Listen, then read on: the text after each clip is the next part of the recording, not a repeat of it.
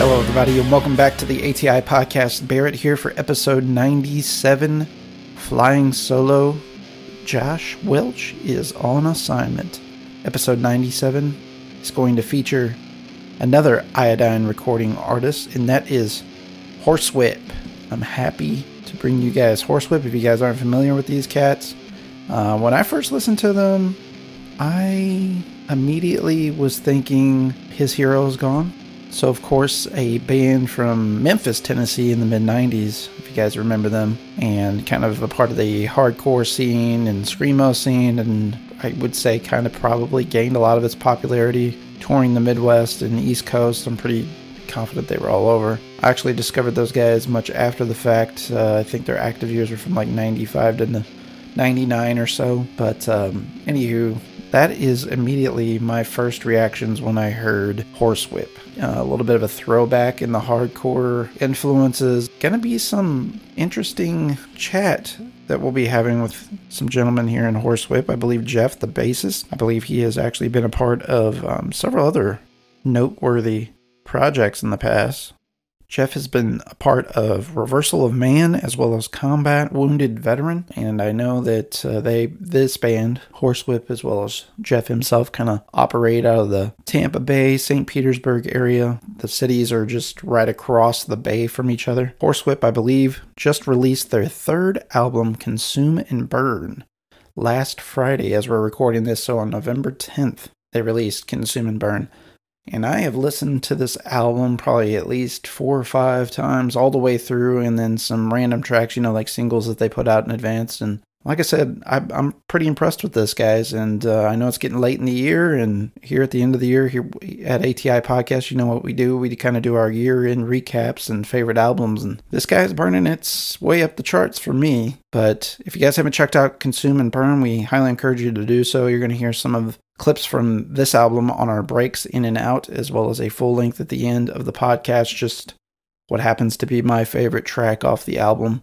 Doesn't necessarily mean it's the single that they're pushing. Everybody has different preferences and taste buds, if you will, for music, and I highly encourage you that even if what you hear today on the podcast is on the fringes of something that you like, that you go and shop these guys. You go across streaming and find tracks that you like, and maybe that'll hook your fandom, and in turn you will turn around and invest in the band. So of course, we'd mentioned earlier that these guys are on Iodine Recordings. Deathwish Inc. does a lot of the distro for them here in the United States, so you guys can find HORSEWHIP's album there on Deathwish Inc. And we're going to get more into those details on where it's available and all that stuff whenever we have our conversation with HORSEWHIP today. Before we get into that, just want to again thank last week our guest, Brad from The Disappeared. So Disappeared, a St. Louis hardcore punk band, and doing a lot of cool things, and glad to see them back in the mix after a short hiatus. And they got a show coming out this weekend, guys. So if you're in the St. Louis area, be sure to check out all those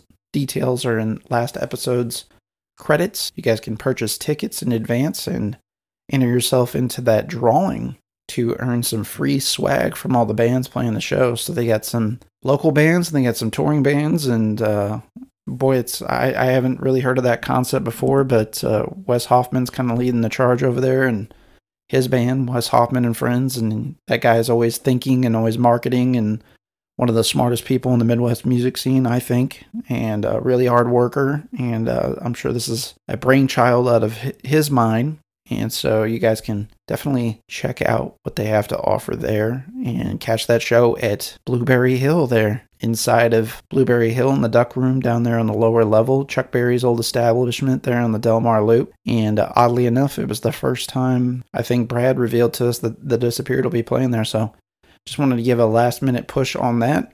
Real quickly, we didn't talk about it on the last episode, but you guys might have seen some postings on social media by me and shared by our podcast collective, and that is I had a recent opportunity at the last minute, and no, I did not politic my way into this. It was just, we just happened to have some other friends working on some things, so I actually performed in a fake band called Spider Revolver for a movie that was shot in St. Louis, and that movie is Reaper Road. You guys will remember that name if you've listened to us routinely. We had the director, Mondo Franco, on our program. We've had varying other persons involved with the production on our show, Douglas Wicker, Logan Cole, Jackie Kelly. All these amazing, talented people in the St. Louis area are all involved in this project, as well as one Brad Sexton. So Brad Sexton, we had of A Dark Orbit, formerly Tony Danza Tap Dance Extravaganza, Dress for a Funeral, When Knives Go Skyward, and his current solo project, Sons. He's just been kind of involved in a lot of things, toured with multiple artists. That guy is an insane musician. Brad is actually scoring the film, and Brad reached out to me to fill a role in this fictitious band in the movie. So I, as you all know, am primarily a drummer by trade, but I was employed as a bassist on this film. And myself and other routine guest of the show, Joey Rackavan, he was employed as the guitarist in this band, Brad on drums, and a new friend we made, Mr. Spinks, and I think he's pretty much well known in the St. Louis area, Taylor Spinks. He's been a part of like a lot of metalcore projects and stuff in the past. So I think that you guys will be pleasantly surprised that now the movie's still about a year out from premiering. They just wrapped shooting, so they got to go into post-production and all that fun stuff. But when more details become available on that, we'll share that. But we also have been sharing the crowdfunding stuff for Reaper Road with intent, obviously, even before my involvement with the movie. And that was, just trying to get a St. Louis project off the ground. Feature film, shot with St. Louis talent, shot with St. Louis production team members. I mean, this is a largely St. Louis, employed film and surrounding area. I'd say like 90% of the people involved in the film. So let's get together. Let's make that push. I think Reaper Road's starting to approach 50% of its crowdfunding, and there's only like 4 days left. So hopefully we can get a quick turnaround on this episode and encourage enough people to come out and support that. So those are really all the news and notes going into my conversation today with HORSEWHIP I wanted to touch on real quickly, and we will also put that seed and spark information in the episode details for you to follow up on if you feel so inclined to donate to the feature film here in St. Louis. So catch me on the other side of the break with HORSEWHIP.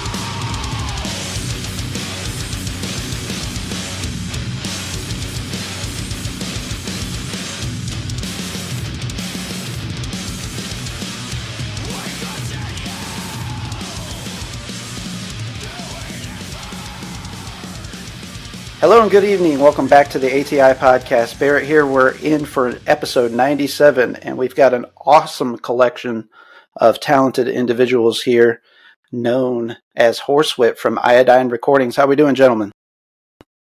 Good. Thanks for having us. I am very pleased to have you gentlemen on the call today.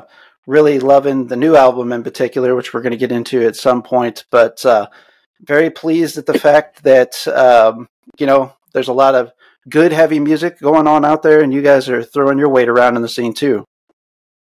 Thanks, man. Much deserved, gentlemen. So what I'd like to kind of start out with is talking about how HORSEWHIP the project came together.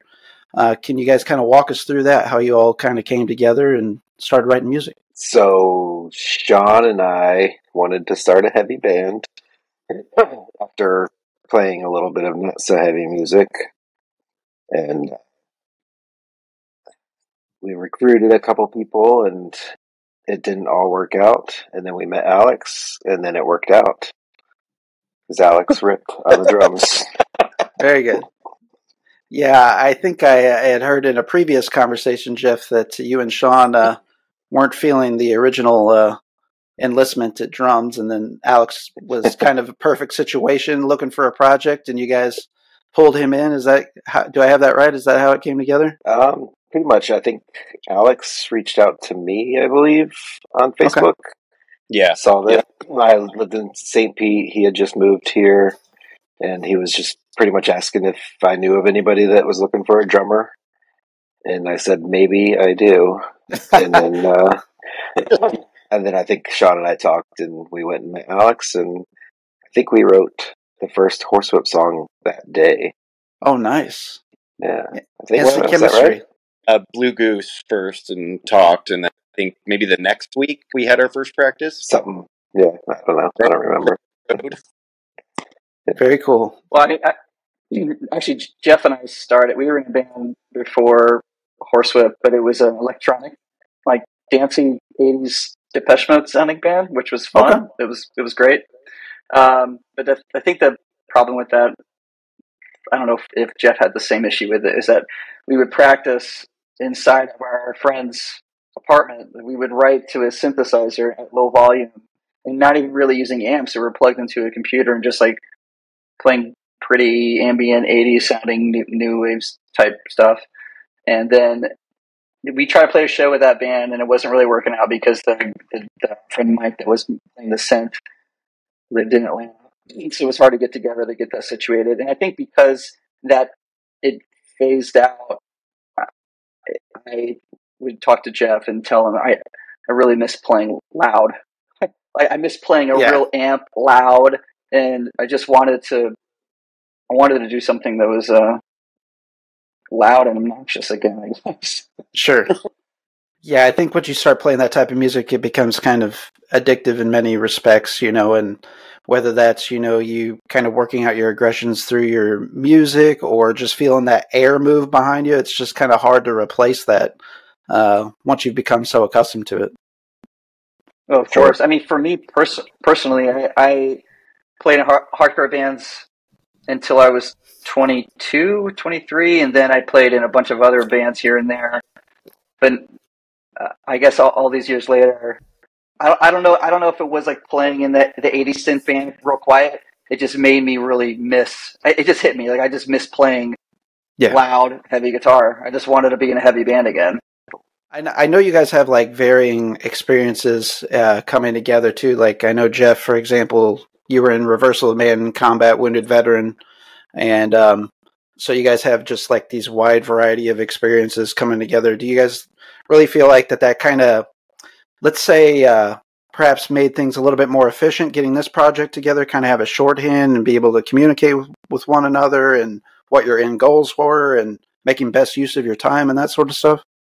I'd say probably in a sense. I mean, when we started this band, I hadn't played heavy music in, it's like almost 15 years, I think. Wow. So it was like starting over again. At least it felt like it. Like it was like relearning an instrument to play heavy. Sure. I was playing with Sean and like playing some pretty fun bass lines and stuff like that. And I did another band briefly before that. That didn't last, and I wasn't super into it. But it was kind of like starting anew for me. Of course, all of us, have obviously, put out records and been on tour and all that stuff. So just the life experiences we've all had in bands, and the fact that we're, older now in our 40s, we can communicate more effectively like adults. Sure. Kind of. Yeah. But I think our past experiences definitely helped us with this experience. Yeah, I mean, definitely in the writing. I mean, I was in a band with actually Dan Ratty that played in Combat Universal with Jeff, and we were in a band together for a long time, and it was like a ambient post-hardcore band type thing, and that was a big learning experience musically for me. I before that, I was in a band and I got kicked out because I was a terrible singer. so so it kind of kicked me in the ass, and I started taking vocal lessons. I had a vocal coach for like 7 or 8 years, and like straight, and so I learned a lot from that. And I met a good friend of mine, Jeremy. He's a music producer, and he taught me a lot, basically about the fact that I didn't know what the hell I was doing because he was so good, but it pushed me every time we would go and record with him. It would push me to try to get better as a music player, and I that's certainly all of those things carried over to Horsewhip, most definitely. Sure. And that's a mark of a good producer, too, is somebody that can push you artistically and musically as well. Or at least I think so, because there's different types of producers, and I'm sure you guys have had all of these experiences. And that's, you pay a producer money and, you record your album maybe with them or engineer with them, or maybe they're doing mixing and mastering for you or whatever the case is on the back end. But, sometimes they don't have to be that invested in you individually, or the project. Oh, certainly. He was in a band that I really liked at the time, and he wanted to record us, and we met him through another friend of ours. But when we went to go record with him, it was in Atlanta, and I remember thinking at that time, I was very confident in my guitar playing skills. And then when we got there, and I immediately became friends with him, and he was like joking with me, and he was playing guitar, I realized immediately I didn't know what the hell I was doing. I was so far from being a good guitar player. Like I thought that I was good until I met Jeremy. But it put me in place. And it also, every time we would write a song or record it, he would just add something. And he loved our music, but he would just add, like, here, let's do a weird thing on guitar where we just bend a string. Like, okay. And he would add that, and it just changed everything. And then also singing, he'd ask me, how high can you sing? And I would say, only this high. And he said, nah, you can go higher. And he kept pushing. Every time we went to go see it, he kept pushing. And I was prepared for that after a while. And all of that paid off to be in a hardcore band. Just kidding. Yep. For sure. I love it, yeah. So are you guys all in the St. Petersburg area or Tampa area or in Florida at least, like within proximity of each other? Mm-hmm. Yeah, we're all in St. Pete. Dave is in Tampa. Jeff, how long have you been in the St. Petersburg area? For some time? So I lived in Tampa when I was doing Reversal Man in Combat. And then I moved away for a while, and I moved back to St. Pete in 2007. So I've been here since then. What would you say, like, the complexion of, let's say, the quote-unquote local music scene is in your guys' various areas that you're at? Is there, like, inspiring stuff going on, or are you guys kind of, like, too busy with what you got going on yourselves that you don't get to explore that much? I feel like we do our best to pay attention. It's tough sometimes. Like, sure. I work super early, Monday through Friday, so, like, I know I think we all, except Dave, missed a show the other night. It was like a Monday night. There was no way I was going to drive to Tampa on a Monday and stay up late and wake up at 5:30 in the morning. So it's tough sometimes. Yeah. But yeah, there's definitely some good stuff coming out of Tampa and St. Pete. But yeah, the only thing tough right now is there's nowhere to play shows. At least smaller type venues. Like, there's pretty much nothing in St. Pete.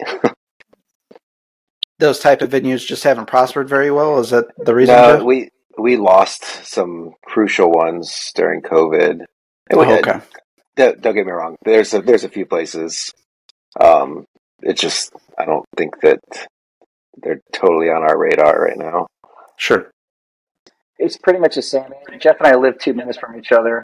Oh, okay. And I've been in St. Pete my entire life. I lived in Tampa for maybe close to 10 years, and then I came back here. I've been here for a while, like I guess 17 years now.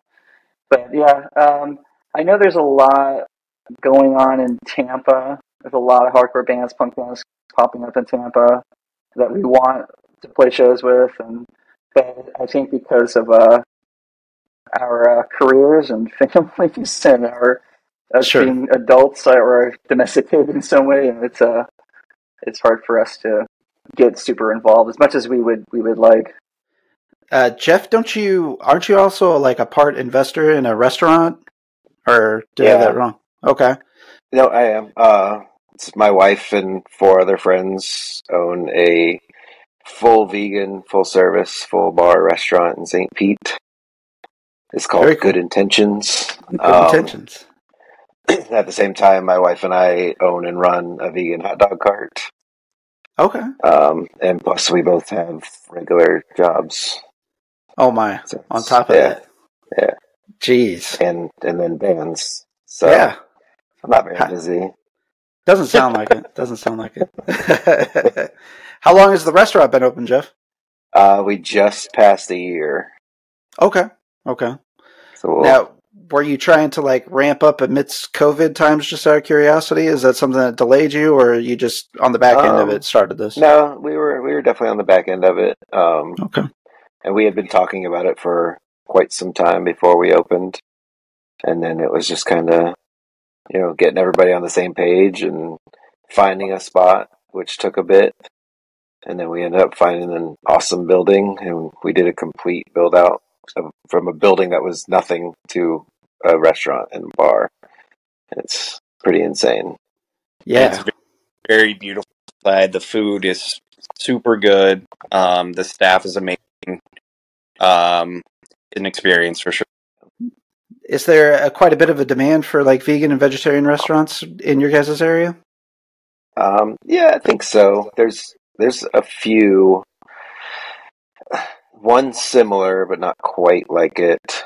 That's like a bar restaurant, and the rest are kind of like takeout window type stuff. Okay. A few like food trucks. I'm sure there's more than I can think of right now. Lots of But yeah, it's been awesome. It's been awesome so far. Is everybody in the band vegan or vegetarian or No. I'm just no? vegetarian. Okay. How long have you been vegan, Jeff? Uh, so probably about 5 years now. Okay. Yeah, I was yeah, vegetarian for 4 or 5. about Yeah. 7, 8, or 9 years, and then I 10 months or so vegan. Vegan got to be a little difficult in my area because I'm like in southeast Missouri, and there's like no retailers that carry like substitute products and stuff like that. So I get like kind of a Yeah. shitty vegetarian diet for a while, like living off of tomato soup and like garlic loaves from Walmart, and French fries and a side salad. yeah. That Yeah. that type of diet for sure. Yeah. I mean, I The did. desperation. Like as a teenager, I found like straight edge and veganism and being vegetarian. I think I did vegan for, I think it was a few years. I was vegetarian till I was like early 20s probably.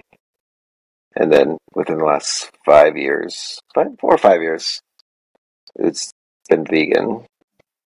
Just out of curiosity, that dietary choices that just kind of based on what like the meat industry's like, or just like personal convictions, like kind of what's inspired the changes? Health? So I mean, definitely my wife.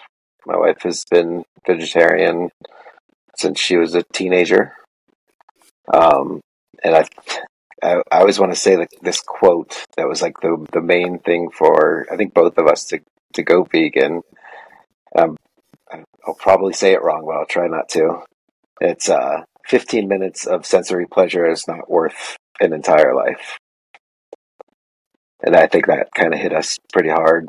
Yeah. It's not like we never like not thought about it, but obviously we're like, oh, it's hard, but it's insane how easy it is now compared to 1996, 1997. Sure. Yeah, absolutely. Especially in this area. It's thriving. Yeah. Yeah, obviously toward more populous cities and densely populated areas, you got a little bit better chance of that stuff. I mean, even where I'm like originally from, very rural, but even like if you go to Walmart, they got like a whole section of vegetarian and vegan options now, which was like unheard of whenever I was a teenager, like whenever I actually was vegan and vegetarian. So it's nice to see those changes and making it more convenient for the masses for sure. Yeah.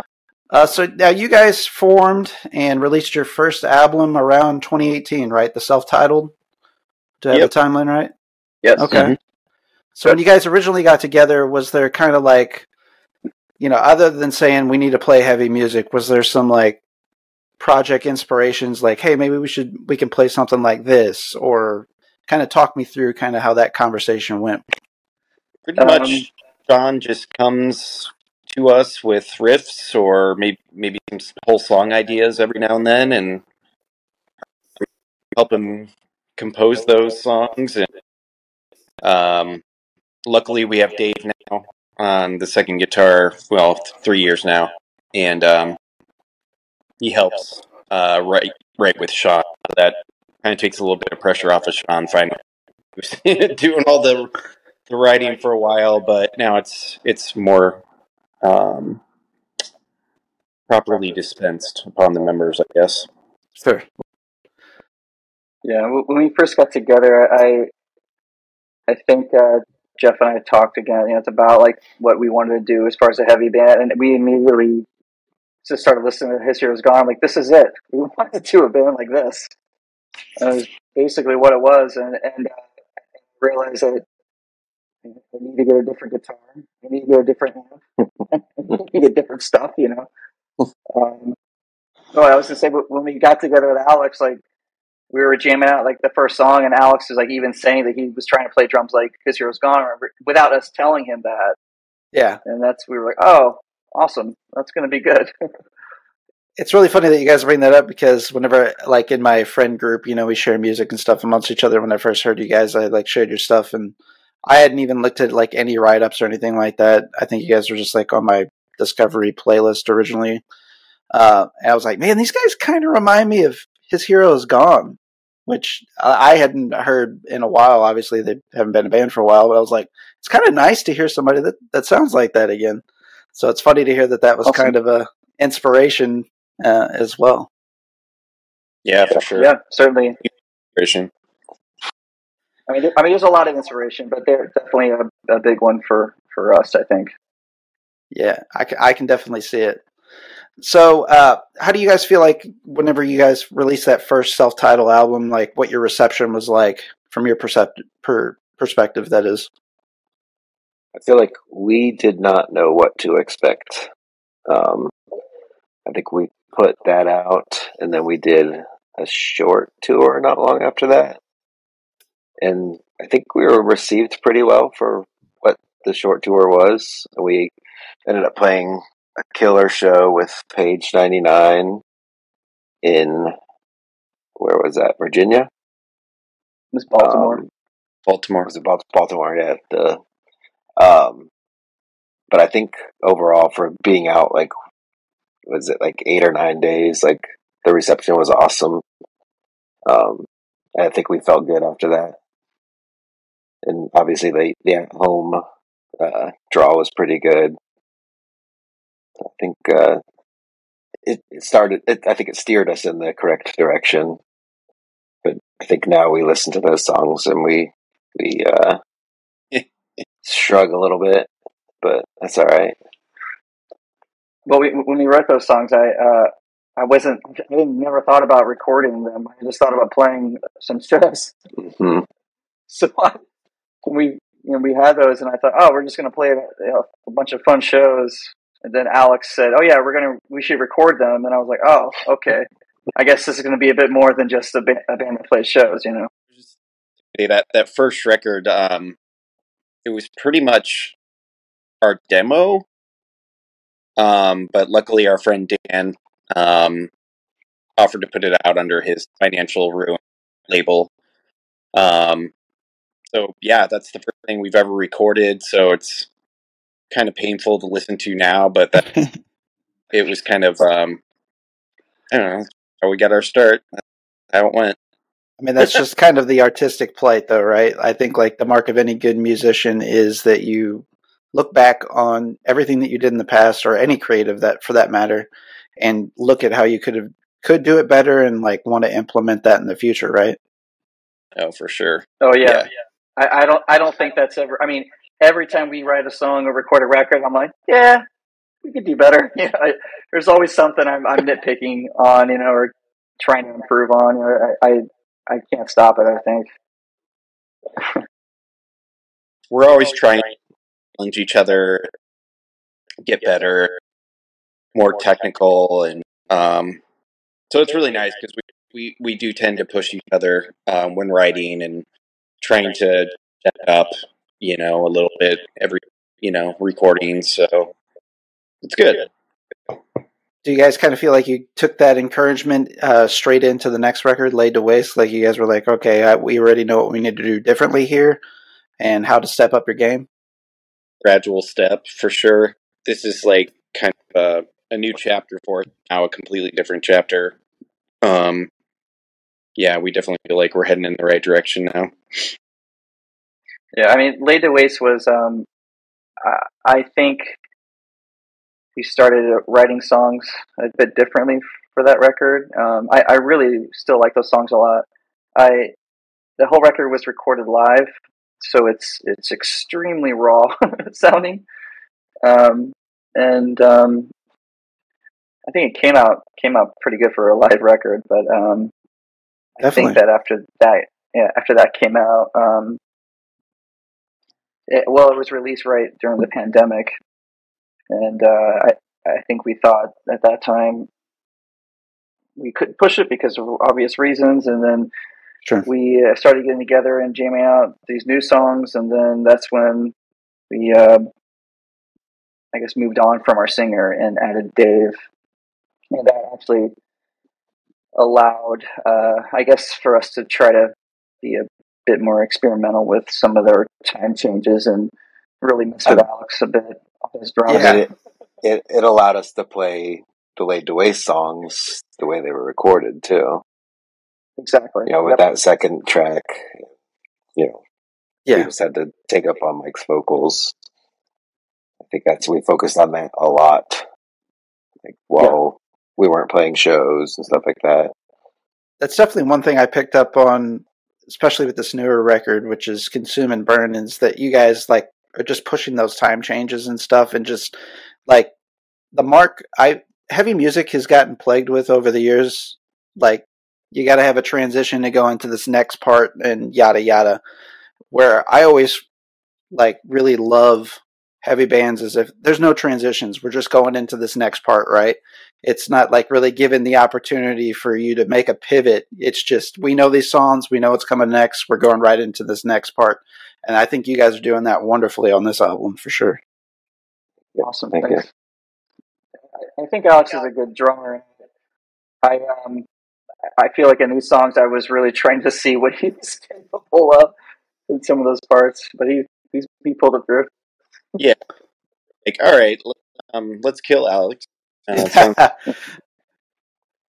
Yeah, I was about having a heart attack just listening to you, man, because that's my primary instrument, and I was like, damn, man, just trying to tap this out the first go through. It's this boy's burning some calories without question. Yeah, kill me, I'm convinced. We're going to do it in a cool way, though. Yeah, that would be a pretty badass way to go out for sure. I have to admit. Died by drums. Death by drums. So, when did the relationship with Iodine start for you guys? Was that just with this last record? Yeah, I kind of initiated that in a way because I was a fan of the label back when they were active in the early 2000s, I guess. I liked a handful of their bands, and they had a presence time. And when they came back this time around, I just saw how much effort they were putting into how they were pushing their bands and how passionate they were about it. And I'm like, that's the label, I knew before and respected before. So I just thought I'd send like a casual, friendly message to Casey and be like, hey, I used to follow your label back in the day, and dig on some of your bands, and I just wanted to let you know that I'm glad you're back and doing stuff again. And if you ever want to hear what my band's doing, of course I didn't expect a response to that question, but throw it in there. But yeah, he actually listened to a couple songs, and he said, "Yeah, let's see what you can come up with album wise." And a couple years later, yeah, we finally have this one. So Casey's a really great guy. He's done a lot for us. We're very grateful for Iodine and their efforts towards all their bands. I mean, they're just really hardworking guys.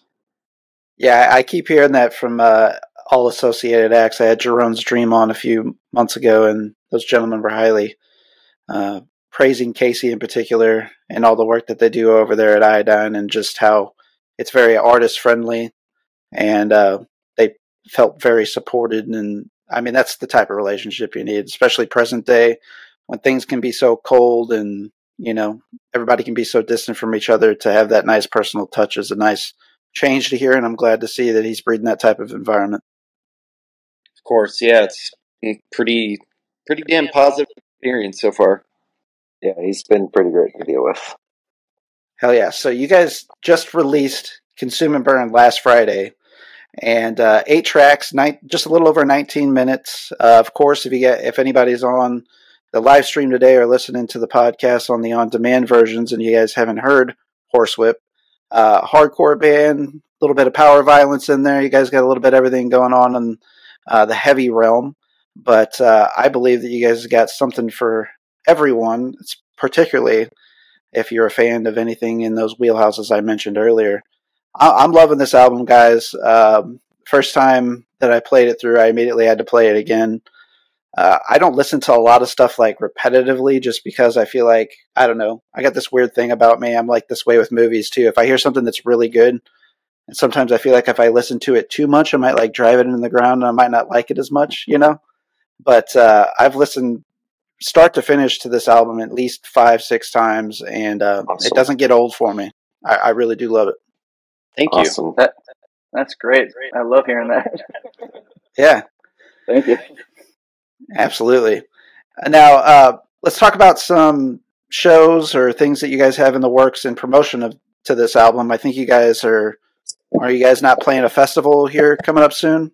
Yep. Yeah, this weekend we're playing a fest in Tampa. It's the first year of the fest. It's called Hellshine, which is organized by our guitarist Dave, amongst people in bands around here, like Mike from Warthog and Heaven's Gate, Rachel from Walled City. So yeah, it's just like a 3-day fest of just like raging heavy music. Yeah, it should be a good time. Speaking of Heaven's Gate, you're involved in that, are you not, Jeff? I am. Yeah, and so you've got some pretty serious people in that project with you too. I think you've got members of Cannibal Corpse, right? And Yeah. some other well-known acts. Yeah, it's Paul from Cannibal and Tony from Municipal Waste. Yeah. And Mike from Warthog.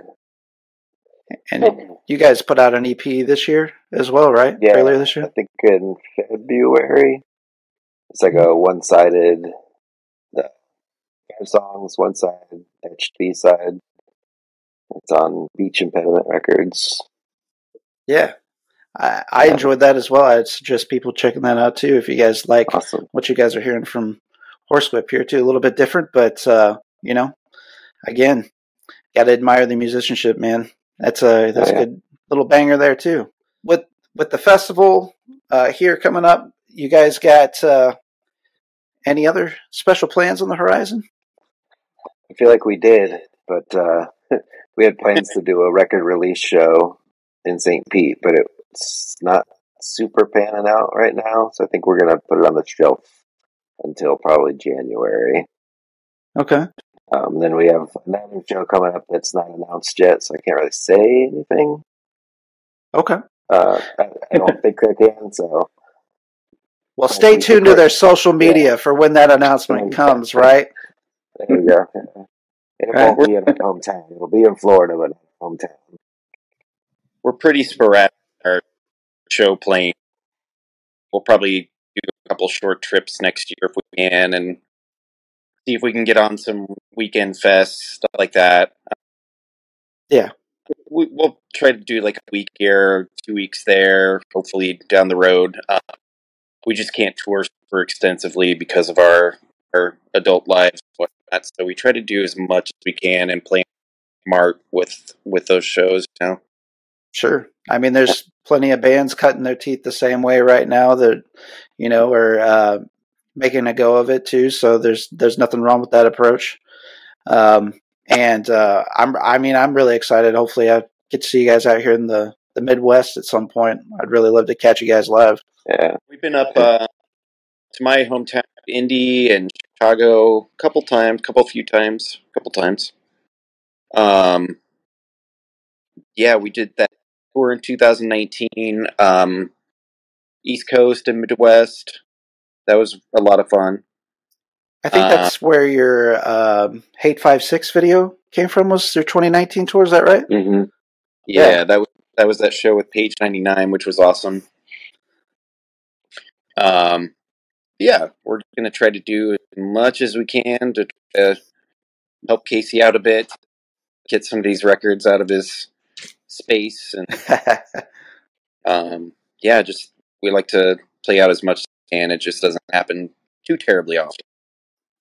Now, if anybody's interested, once they, I always refer people to do their little window shopping through the streaming channels and all that stuff, but you guys have to realize out there that are listening to our conversation right now that these gentlemen unfortunately don't get the financial support through those means and avenues. So if you guys like what you hear from HORSEWHIP, be sure to check out their website, social media for links to purchase some of their music and their record as well, so you guys can help support these guys. Of course, we will have some links on the on-demand version of this episode so you guys can get into those details and find out where to support HORSEWHIP as well. And you really will have no excuse to not know anything about these guys, too, if you're listening to the on-demand version, because you're going to hear some clips of their music into and out of the interview, as well as, with these gentlemen's permission, of course, we're going to play a full track at the close of the episode, too.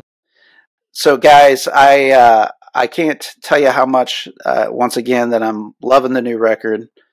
And, I know I leaned into Jeff a little bit as far as what other musical projects he's had going on, too, but not to overlook you, Sean or Alex. If you guys have anything else going on that you want to talk about musically, I'd love to hear about it. I don't at the moment. There was a little thing I was starting, but it didn't work out. There might be something else in the future, but at the moment, I got nothing. Just HORSEWHIP at the moment. How about for you, Alex? No, I'm throwing my focus and energy into this for now, and I kind of want to eventually be in a more rock-oriented band again, because just playing rock drums is a lot of fun, and it's not super hard on the body, so I'll probably do that eventually again. And I'm just too old. I don't have the patience anymore to be in multiple bands. I hear you. It's hard. I don't know how Jeff does it. I don't know how somebody like Mike Patton does it, my man. Holy shit. He's no spring chicken either. He's like 6-7 bands. No doubt. Mad props, mad respect. I do love some Faith No More, though. Oh man, come on, one of the best ever, one of the most underrated. I mean, Definitely. they're the musicians. I whenever I'm having conversations with people like you guys, we all know, but I just don't feel like the masses give them their due respect. It's everybody thinks about those early songs and stuff, and or they might know them from that Dirty Work show or whatever the hell that show is called from the early 2000s. I can't remember what the hell it was with Mike Rowe. But they use some of their music for the theme song there. But yeah, man, that's a band that's got a deep catalog, and mad respect to them for sure. Yeah, they were amazing. So we've reached the portion of the program where I like to go through and ask a little bit more personal questions, just to let our audience get to know you guys a little bit better individually. So What I'd like to start with is actually, what is a band, let's say like an all-time favorite band of yours that maybe somebody wouldn't suspect is a favorite band of yours, or perhaps a favorite album? So let's start with you, Jeff. Yeah, let's go. I'm going to show you guys what I just bought. Do it. I bought the LL. 30th anniversary LP and usual box. Oh, dude, I'm jealous. I'm stupid. That's awesome, dude. Yeah, hey, if I had the scratch, I would have bought it. It was so real story. My work does this thing where you do like a survey online for like mostly health stuff and like just keeping your life on track. And you answer so many questions, you get points for it. The points turn into dollars. So the limit is $200 a year. So I did it. It took me 20 minutes the other day to do, and I got $200. So I turned it into a gift card, and then so that cost me $120 basically. There you go. Yeah. Hell yeah. Yeah, that's a great album there. Yeah. Steve Albini produced. That's my favorite Nirvana album. And also, if you haven't seen the interview with Dave Grohl, Chris Novoselic, Steve Albini, and Conan O'Brien, they talk about, obviously the record and the 30th anniversary. It's an awesome interview. Yeah, I got to check that out still. Yeah, for sure.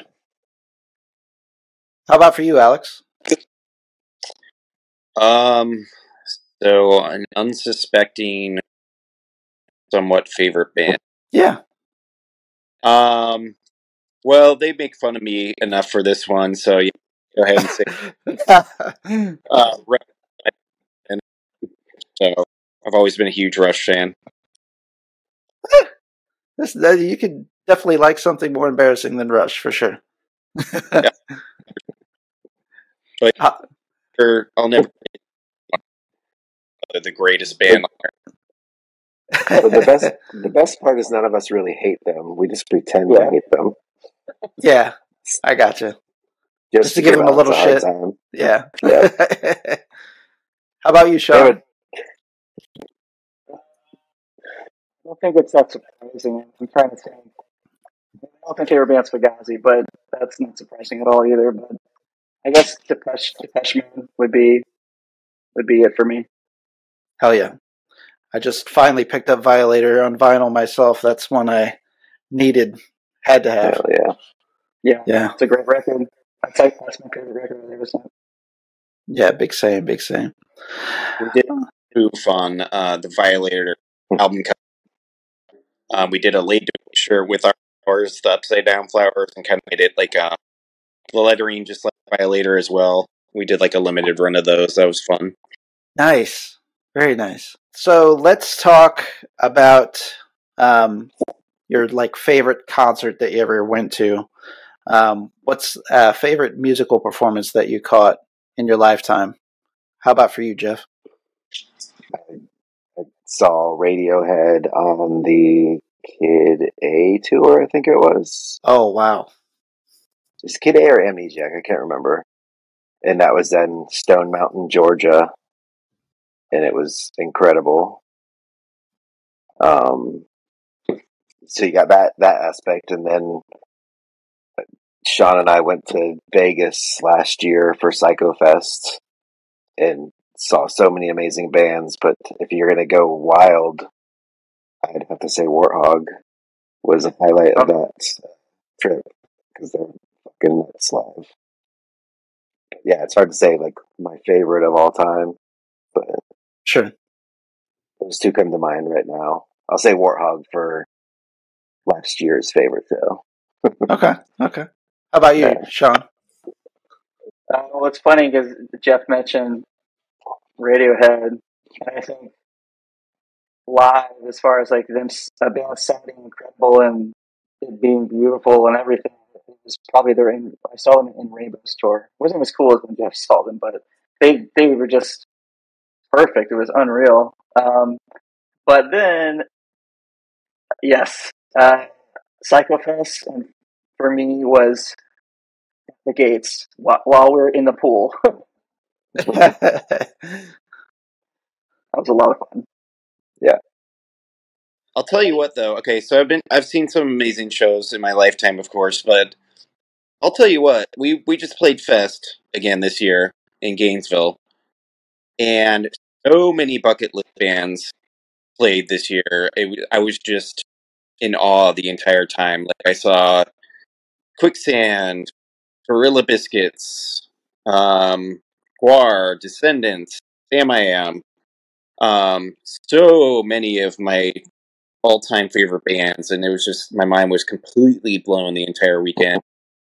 Of course, they're still like part of the punk scene, so you see these people that are a big deal to you just kind of walking around amongst us commoners, and it's so cool to I was at the Boll Weevil set, and I look over and it's the guitarist from Descendants standing right next to me with this kid. And I'm like, this is amazing. This is just craziness. Yeah. But yeah, it was really, really cool to see all those classic bands play this year for sure. Quicksand played Slip in its entirety, right? At the Yep. fest? Yeah, oh Mhm. man. Would have loved to have caught that, for sure. Yeah, they played like 10 minutes right after us, so we all had to like run over to go to. Mad dash. Yeah. I don't know if you guys are big film fans or have like a favorite movie, but just out of curiosity, just kind of interested in knowing what type of movies you guys fuck with. So, Jeff, do you got a favorite movie or maybe a favorite director if you can't narrow it down to movie? I would say one of my favorite movies is The Burbs. Okay. Yeah. Another one is Christmas Vacation. Classic. I'd say I'll give you a modern horror movie that I love is Hereditary. Oh, hell yeah. I love that movie. One of my faves, for sure. Yeah. Okay.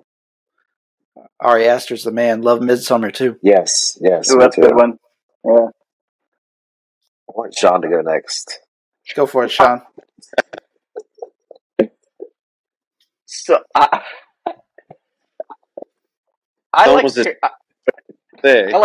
like terrible movies. I'm just going to say that right away. I have real bad taste in movies. Spice World? My favorite movie. My favorite movie is Dumb and Dumber. That's probably one of my favorite movies. But that's okay. It's not a bad movie. It's a passable. Yeah. I mean, it's stupid. It's a stupid movie, but it's entertaining. I can watch it anytime, all the time. It's a dumb movie, but I really like it. Yeah. Well, it's one of those movies, too, at least for me. It's kind of like a nostalgia fest just because, when it came out, and it was just a huge movie of my, preteen years or whatever, whenever it came out. Yeah, I guess it is nostalgic for me. I think I was living with Jeff when that movie came out. We were living at this house in Tampa called the Rock and Roll House. I don't know why it was called that. I would sit there in the living room. Well, actually, I'd go back and forth between Dumb and Dumber and Back to the Future. I watch those movies all the time. So I guess it's nostalgic for my early 20s. Sure. How about for you, Alex? I don't know. I like a wide variety of stuff. I don't really like sci-fi or fantasy, but anything else pretty much a go. I'd have to say two of my top favorite movies of all time. I can tell you right off the bat are Singles and Reality Bites. Some just cheesy '90s flicks, Sure. But I also like off the wall slapstick. Freddy Got Fingered is probably the funniest movie I've ever seen. Old '80s movies, Breakfast Club, and Ferris Bueller's Day Off, all those classics as well. Yeah. John Hughes stuff, man. That's all solid stuff for sure. Definitely. I'm curious to know, is there a band out there present day that would be let's say maybe a bucket list band for you guys to tour with, just individually? Who would that band be for each of you? How about That you, still Alex? exists? Yeah. Well, hey, let's since it's a hypothetical, let's say of all time. All right. How about for you, Oh, Alex? Yeah, let's band. do it. Oh, I guess the impossible choice would probably be, Sepultura if they played just the first three albums, original lineup. That would be amazing. Current day may be possible in the future if I'm really obsessed with Cloud Rat and have Oh been for yeah. quite some time now. I'd love to get to know them and play some shows with them even. Hell yeah, that'd be dope. They're awesome. How about you, Sean? God, I'm drawing a blank now. I think all-time band I'd like to tour with, it would either be When I Got Prophecy or Mm. Uranus. I would like that very much. If Neurosis was still a band, I would love to tour them also. It's a solid pick too. How about for you, Jeff? I think I'm gonna go the Sean's route. Definitely like a punk band because playing shows with barricades is kind of. I'd much rather play a small venue. So I would. I'm gonna go with like Uranus or like His Hero's Gone or something like that. Yeah, the whole barricade thing's really kind of killing the vibe. It's tough Yeah. especially for a band that's not been around for very long. Sure. Not as hard for bigger bands. Yeah. But like for me and Mike and Heaven's Gate, we've played a few barricades, and it's a little odd for us too. Yeah, I can imagine. And I've always been of the mindset like whenever you play out, you want to feel the crowd, you want them kind of in your business, especially in heavier music. At least for me, Yeah, that's like why I'm playing music is to like engage with the crowd and them to feel me and it's hard to like you start putting barricades up and all that crap, man. It's you don't connect with the people as well. Mm-hmm. It's hard to feed up energy. 100%. For sure. It's like the land of. I come from the Midwest, of course. House shows were all the rage back in the day, and some of the best I've ever attended were in a basement or a living room or someone's backyard. Those were always the best times for sure. Yeah. I loved the basement shows where you literally were on top of each other and literally in the middle of the band playing, and it was so humid. There was literally moisture on the walls pouring down. Yeah. Actually, Jeff and I saw When I Got Prophecy in a basement in Tampa. This is in '97 or '96. That was incredible. Wow. Wow. It is. Lots of sweaty people. Very realistic. Yeah, it was amazing. Yeah. So I'll make the last one really easy for you guys. We won't have to think about this one too hard. What are you guys spinning a lot right now? What's currently heavy in the rotation for you? I've been digging the new Horrendous a lot. Tomb Mold. Tomb Mold rules. Yeah, the new Tomb Mold. Those are really big ones. The new Vastum is incredible. Yeah, those are probably my top three right now. How about for you, Sean? Well, I actually don't listen to a lot of heavy stuff. I do like that new End record a lot. Yeah. And then I've been going back and listening to Disrupt again for some reason. I miss listening to that band. But mainly I listen to Boy Genius or War on Drugs or Lord Huron or just easy listening sometimes. Yeah. I dig on some War on Drugs. Yeah. How about you, Jeff? What's heavy in the rotation for you? I listen to a lot of country music. Really? Yeah. Like new country, old country? A lot of So a lot of classic country, but Okay. heavy rotation is some newer stuff like Tyler Childers. Just got the new Vincent Neil Emerson record in the mail today. Vince Neil. Yeah, exactly. Trying to think of some other anything recent. Nothing super recent besides the new Tyler Childers record is Okay. heavy rotation for me right now. Yeah, I'm not really up on any like newer country other than like people like Chris Stapleton, the Tyler Childers guy I'm familiar with just because he kind of got like social media popular. Yeah. Like I pretty much like when I was a kid, country music was huge. You know, like Garth Brooks, Alan Jackson, stuff like that. Not to say it isn't present day, but like really the only people that I personally go back and listen to, which there's always exceptions to the rules. Don't get me wrong. It's just kind of like your outlaw country stuff, you know. Yeah. Can't go wrong with that stuff, I think. I agree. Tim Barry's set best this year was one of my favorite sets. That was amazing. Great. Well, guys, these are the gentlemen of Horsewhip. We appreciate everybody tuning in this evening for the live chat, and I appreciate these gentlemen's time. I know there's a bit of a time difference here, too. These guys are out on the East Coast, and I'm here in the Central, and I'm sure they've got work to get back to tomorrow, just like I do and the rest of you. So anybody on the live feed, we really appreciate your time. You guys have to check out this new record. And it is Consume and Burn. You guys will see the links on the on-demand version of this podcast. But in the meantime, these guys are out via Iodine Recordings. You guys can purchase the record through Deathwish Inc. There's just all kinds of avenues that you guys can get your hands on this material. Let's support these guys. Let's keep them going because this is the type of music that we need perpetuated out in the atmosphere, for sure, in my opinion. Thanks. Your ear holes. Yes. Yeah. Murdering the ear holes.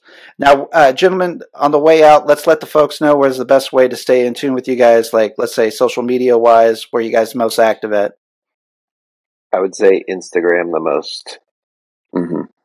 Yep. Easily. Obviously, then Bandcamp and places you can listen to it. Sure. And then that Instagram handle is at horsewhip_FL for Florida. Mm-hmm. Right? Yep. Okay. Yep. All right. Well, we will also have that in the episode details on the on-demand version, so you guys can catch that there. Gentlemen, thank you so much for your time this evening. We really appreciate you joining us here on the ATI podcast. And love the new record. Awesome. Thanks for having you so much. Thanks so much. Absolutely. Yeah.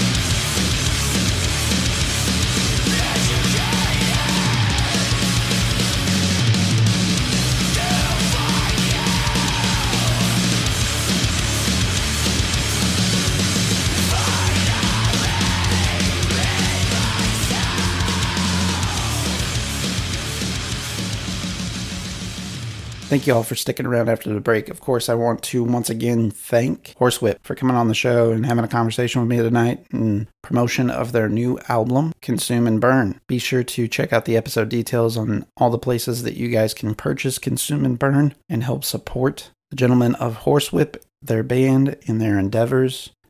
Of course, we want to also thank Iodine Recordings once again, Casey over there, sending us some talent and making some connections happen and referrals, and we really appreciate the relationship that's starting to bud with Casey and the crew over there at Iodine. We, of course, obviously love the fact that they are supporting underground artists, and whether that's artists of old or artists of new, we are always looking for our next favorite band here on the ATI podcast, as is, I think, any audiophile out there, and they definitely have some heavy hitters in that catalog, bands like you've heard us talk about here on the show: Quicksand, Jerome's Dream, Stretch Armstrong, now Horsewhip.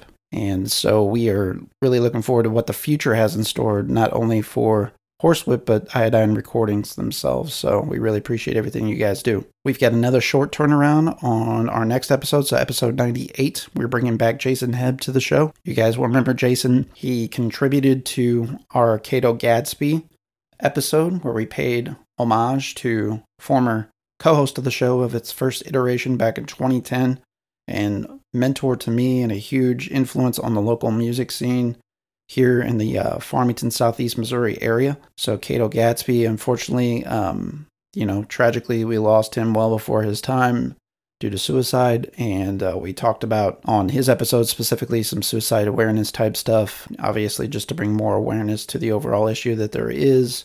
We wanted to memorialize Cato in the way that friends felt befitting as well, in the spirit at which we felt he deserved the least. And Heb had a very insightful story, as well as his band No Point did a song called Gatsby about Cato. But we also had Heb on talking about everything that No Point had in the works, as well as his other band, Grave Neighbors, since he's joined another band, PFR. So I'm sure we're going to hit on each of the projects, but No Point is gearing up for a new album specifically. So I think we're going to lean heavily into that. The live cast, if you're catching this in time, is Thursday the 16th. So you guys will see that around the 8 p.m. mark.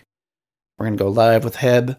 But of course, we will have the on-demand versions after that. So we'll be taking like a little mini holiday break, and we will be back with you around the 30th of November with a newer St. Louis band that I am really excited to be talking to, and that's Inner City Witches. If you guys haven't heard of them or checked them out, do so, please.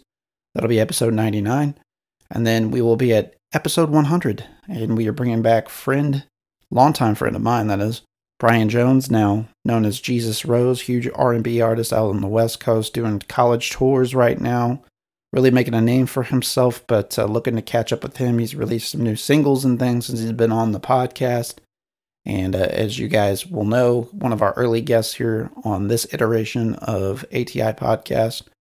And I'm sure at least that's all the feedback that I got from his episode is there was just so many people talking about how good of a dude he was and loved getting to know him and his talents. So episode 100, spectacular, and we're hoping to put a few other little wrinkles in there and incorporate the various dudes on our channel and the projects that they got going on, of course. So we've got Brandon Stewart from Edaw's In doing Knobnard's Closet, a part of the programming here. That's your RPG, diorama making, mini painting, D&D games, 40K Warhammer, all that stuff in that world. Brandon's locking that down with people moving and shaking in that industry.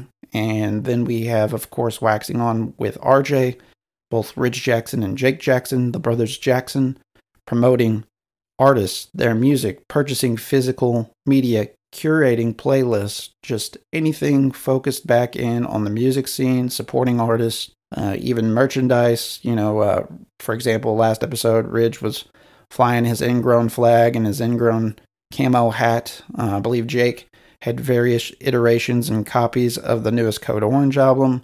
So these guys are just, paying that love forward and really trying to get some attention on various artists. And you guys know that we have quite the collective interest and love for music and quite eclectic. So hopefully we'll be having some various contributions on episode 100, and we're happy to be there, guys. It's been a lot of hard work, and we're about to start a third season and already starting conversations with programming and guests for that. So we're really looking forward to everything we got in store for you guys. We hope you are too. And then before you know it, we'll be doing our year-end list, top movies of the year, top TV shows of the year, top albums of the year. Hope you guys enjoy what we have for you. So be sure to like, follow, interact with us across social media. Instagram is where we spend most of our time.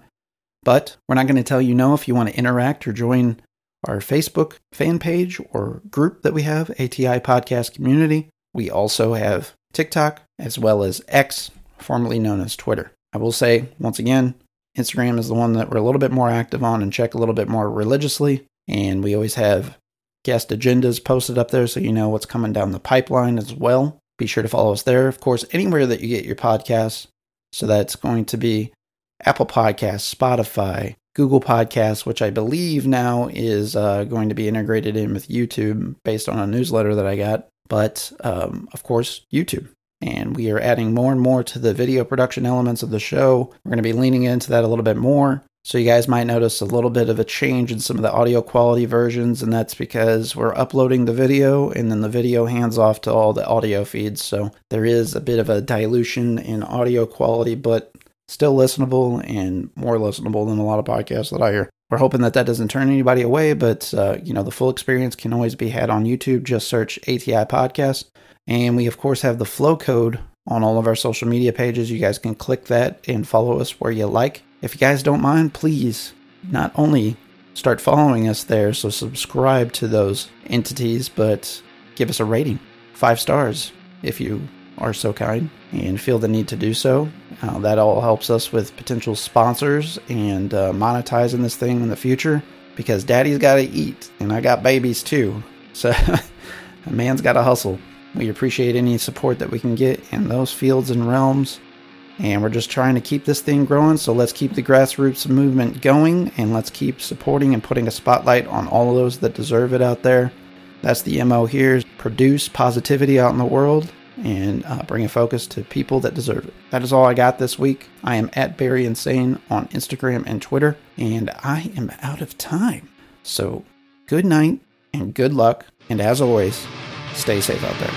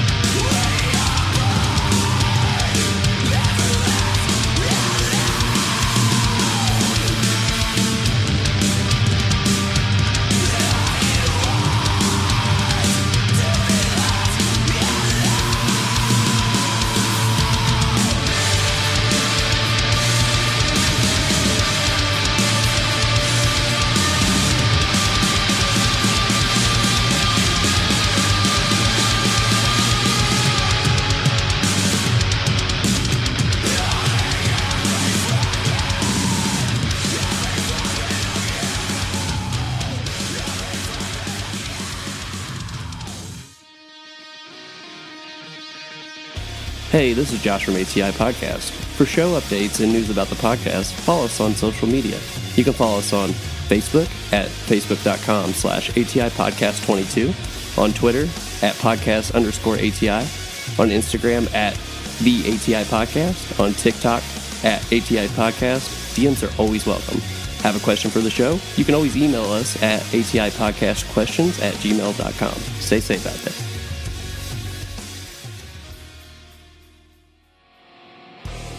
This is Barrett from the ATI Podcast. Each week, Josh and I discuss current events, pop culture, music, TV, movies, politics, sports. Nothing is out of bounds. You can also tune in to learn about rising artists, small businesses. Whether it's music, graphic design, filmmaking, or even a brick-and-mortar mom-and-pop shop, we will be spotlighting folks and their endeavors. Listen to us on Spotify, Apple Podcasts, Google Podcasts, Amazon Music, Anchor, or anywhere you enjoy your podcasts. Just search ATI Podcast. We would like to thank you for your continued support, and as always, please stay safe out there.